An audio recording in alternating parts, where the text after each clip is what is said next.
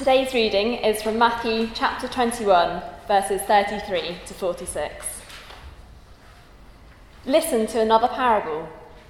There was a landowner who planted a vineyard. He put a wall round it, dug a winepress in it, and built a watchtower. Then he rented the vineyard to some farmers and moved to another place. When the harvest time approached, he sent his servants to the tenants to collect his fruit. The tenants seized his servants. They beat one, killed another, and stoned a third. Then he sent other servants to them, more than the first time, and the tenants treated them in the same way. Last of all, he sent his own son to them. They will respect my son, he said. But when the tenants saw the son, they said to each other, "This is the heir. Come, let's kill him and take his inheritance." So they took him and threw him out of the vineyard and killed him. Therefore, when the owner of the vineyard comes, what will he do to those tenants? He will bring those wretches to a wretched end, they replied, and he will rent the vineyard to other tenants, who will give him his share of the crop at harvest time. Jesus said to them, "Have you never read in the scriptures, 'The stone the builders rejected has become the cornerstone'? The Lord has done this, and it is marvellous in our eyes. Therefore I tell you that the kingdom of God will be taken away from you and given to a people who will produce its fruit. Anyone who falls on this stone will be broken to pieces. Anyone on whom it falls will be crushed." When the chief priests and Pharisees heard Jesus' parables, they knew he was talking about them. They looked for a way to arrest him, but they were afraid of the crowd because the people held that he was a prophet. Thanks, Alison, very much for reading. Can I add my welcome to Claire, as if you've joined us since the beginning. It's great to see you here this lunchtime. And this is the third in a series of three in Matthew chapter 21 that we've been looking at these last 3 weeks. I don't know if you've noticed in the last few years, but TV companies seem to have spotted a bit of a gap in the market for exposing bad tenants. Perhaps you have been avid watchers of popular series such as World's Worst Tenants, Tenants from Hell, Bad Tenants, or even Nightmare Tenants. And here are some examples of some of the tenants who feature in these programmes. One man is found operating a sweatshop from his garage. Another one, a cannabis plantation.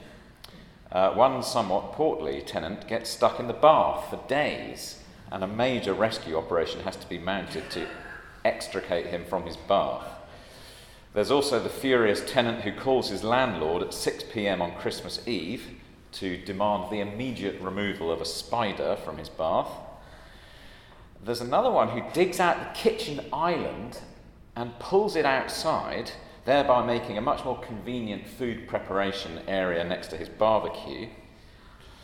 And my personal favourite, the tenant who, when leaving his property, made his feelings about his landlord very clear by removing a huge section of plasterboard of one of the walls, depositing a load of dead fish inside the wall cavity, sealing the wall back up again, and the landlord only finally discovered the source of the stench some months later. Now, even these tenants are not a patch on the ones that we read about in this passage that we've just had read today. These tenants want to steal the property from the owner, and they will do anything, even commit murder, to get it. It's a shocking story of rejection by these tenants, and in the response of the vineyard owner, we see his justice, but we also see extraordinary love. And it's often the case with the parables of Jesus that we've heard them before many times, and through familiarity they can kind of lose their shock factor. So I want to try and invite you to come to this parable again as if you're hearing it for the very first time today, and see what you think. And we're going to think about it under three main headings: the rejection of God, the justice of God, and the love of God. So first of all, the rejection of God. And let's just take a moment, pick up the passage again if you would, and just notice the details of the parable in verses 33 to 39. The master of a house plants a vineyard. He's not a farmer himself, He's a businessman, and he takes great care in setting up his vineyard perfectly with no expense spared. And then in other translations it says he went into another country. This one I think it says he moved to another place, but literally it's moved to another country. And this wasn't unusual.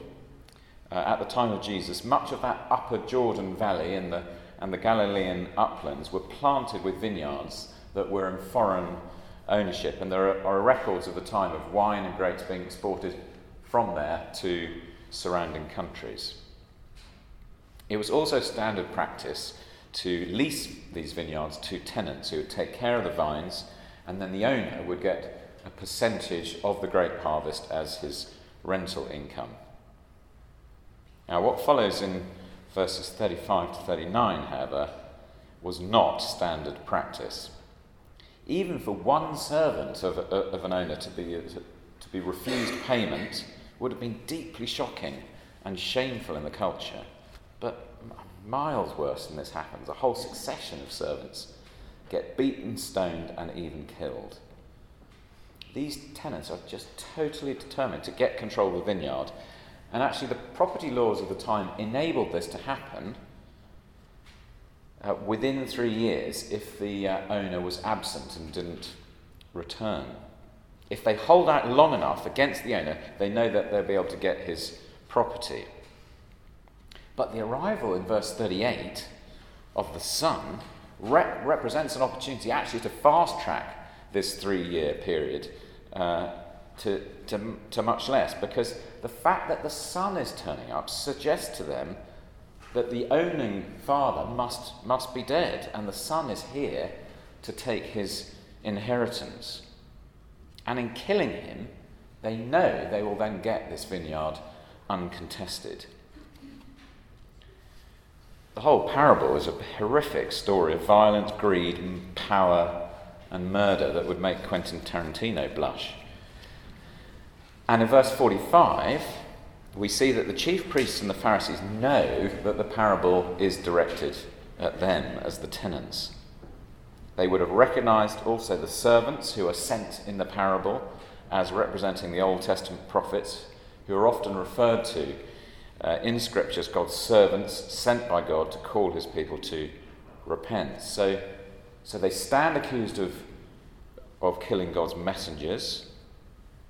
And the identification of Jesus with the Son in the story would have been crystal clear too, because Jesus identifies himself as God the Son throughout the Gospels, throughout his interactions with the religious authorities.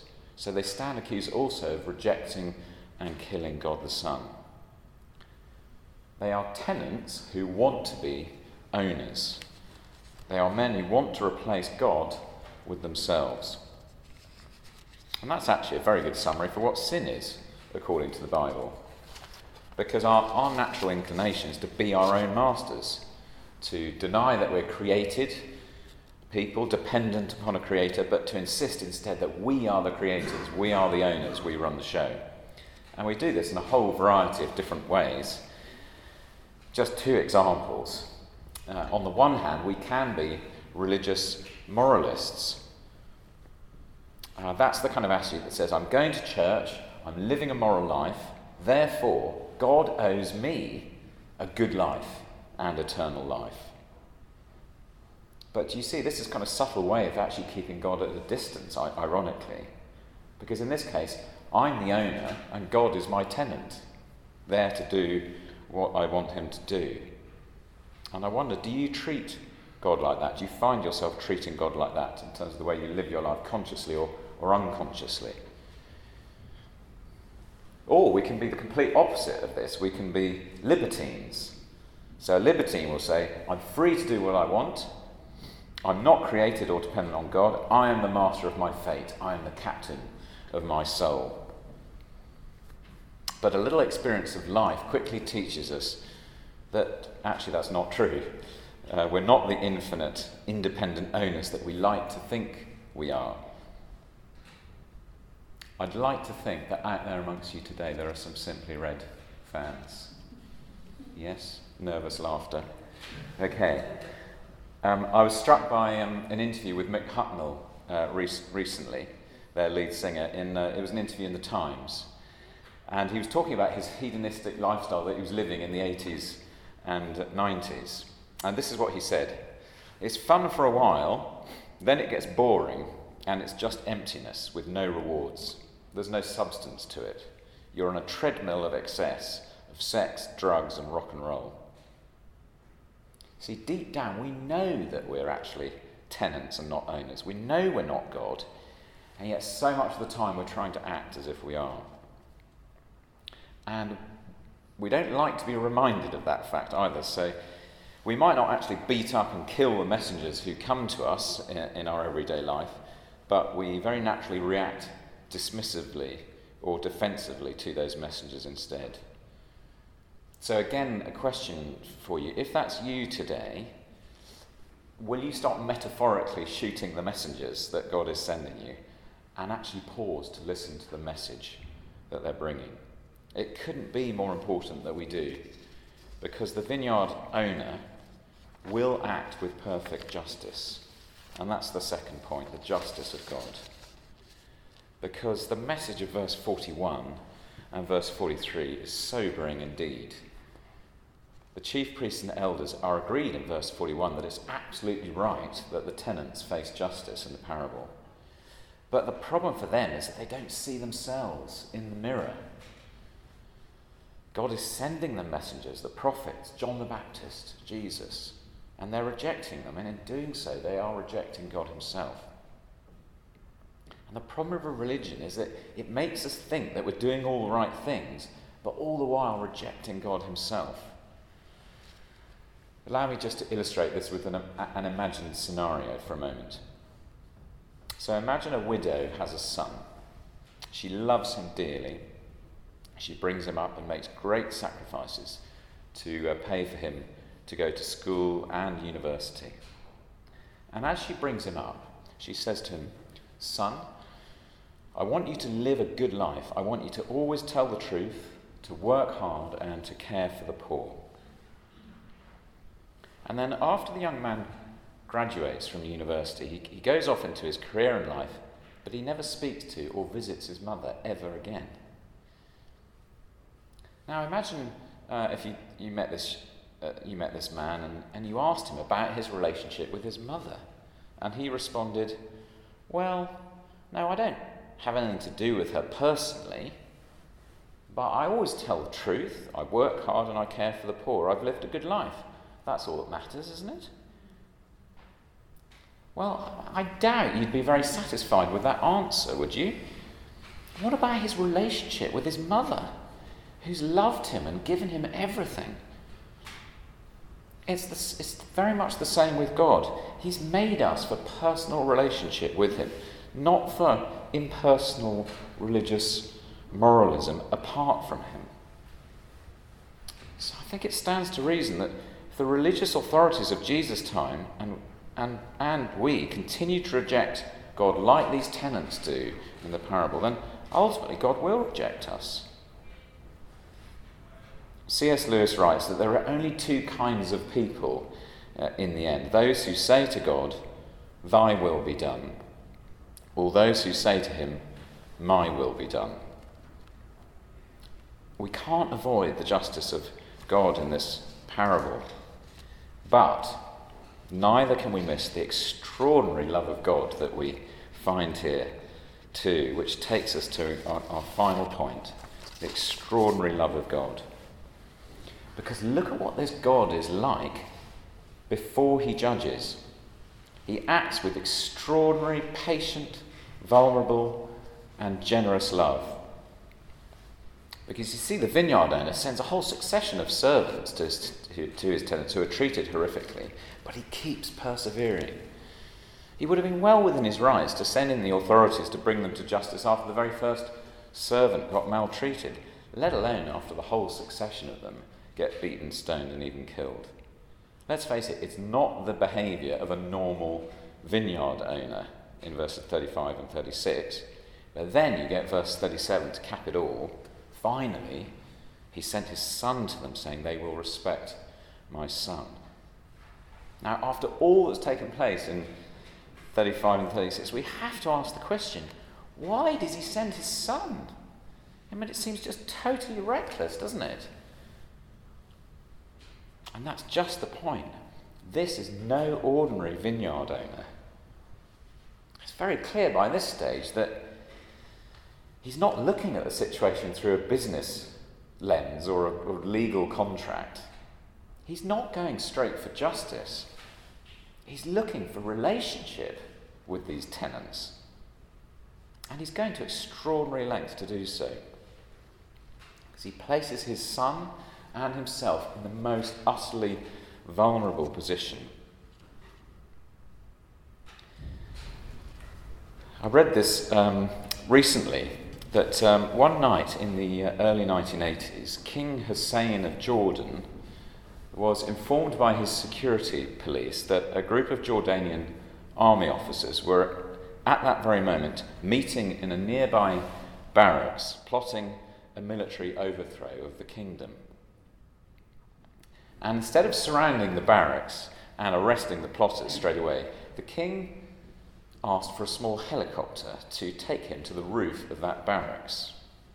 And then, unarmed and alone, the king walked down a staircase and straight into the room where these plotters were meeting, and he addressed them as follows, as reported from one of those who was there. Gentlemen, it has come to my attention that you are plotting to overthrow the government. If you do this, the army will break apart and the country will be plunged into civil war. Tens of thousands of innocent people will die. There is no need for this. Kill me, and that way only one man will die, and all this bloodshed will be avoided.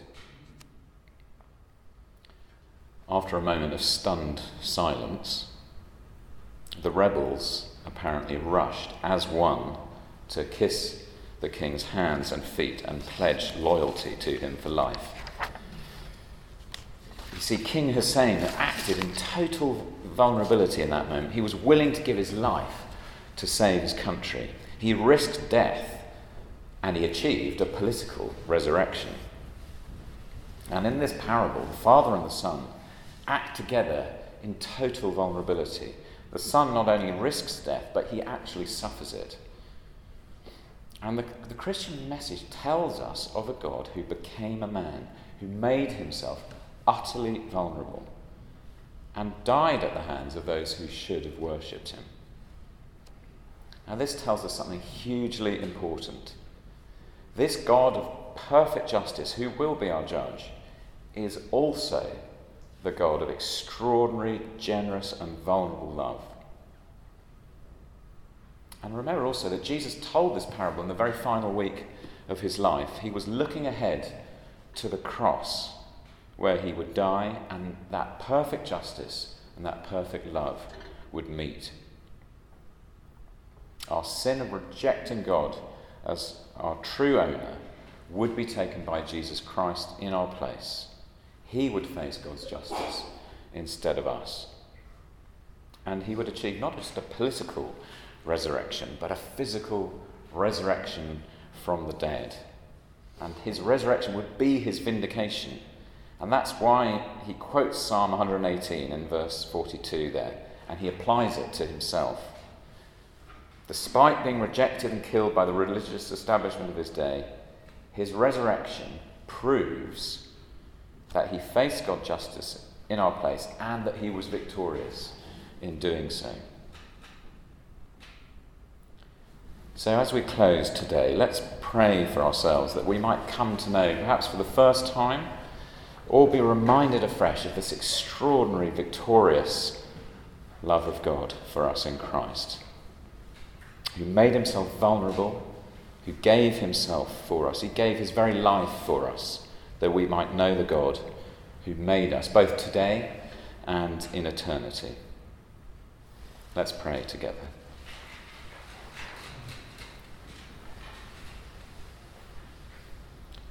Almighty God of perfect justice and perfect love, we ask, please forgive us when we make ourselves owners and you are tenant. Please grant us the humility to seek your forgiveness. Please help us to see and believe the wonder of the Lord Jesus Christ dying in our place and rising to new life, that we might share in his life today and forever. And we ask it through Jesus Christ our Lord. Amen.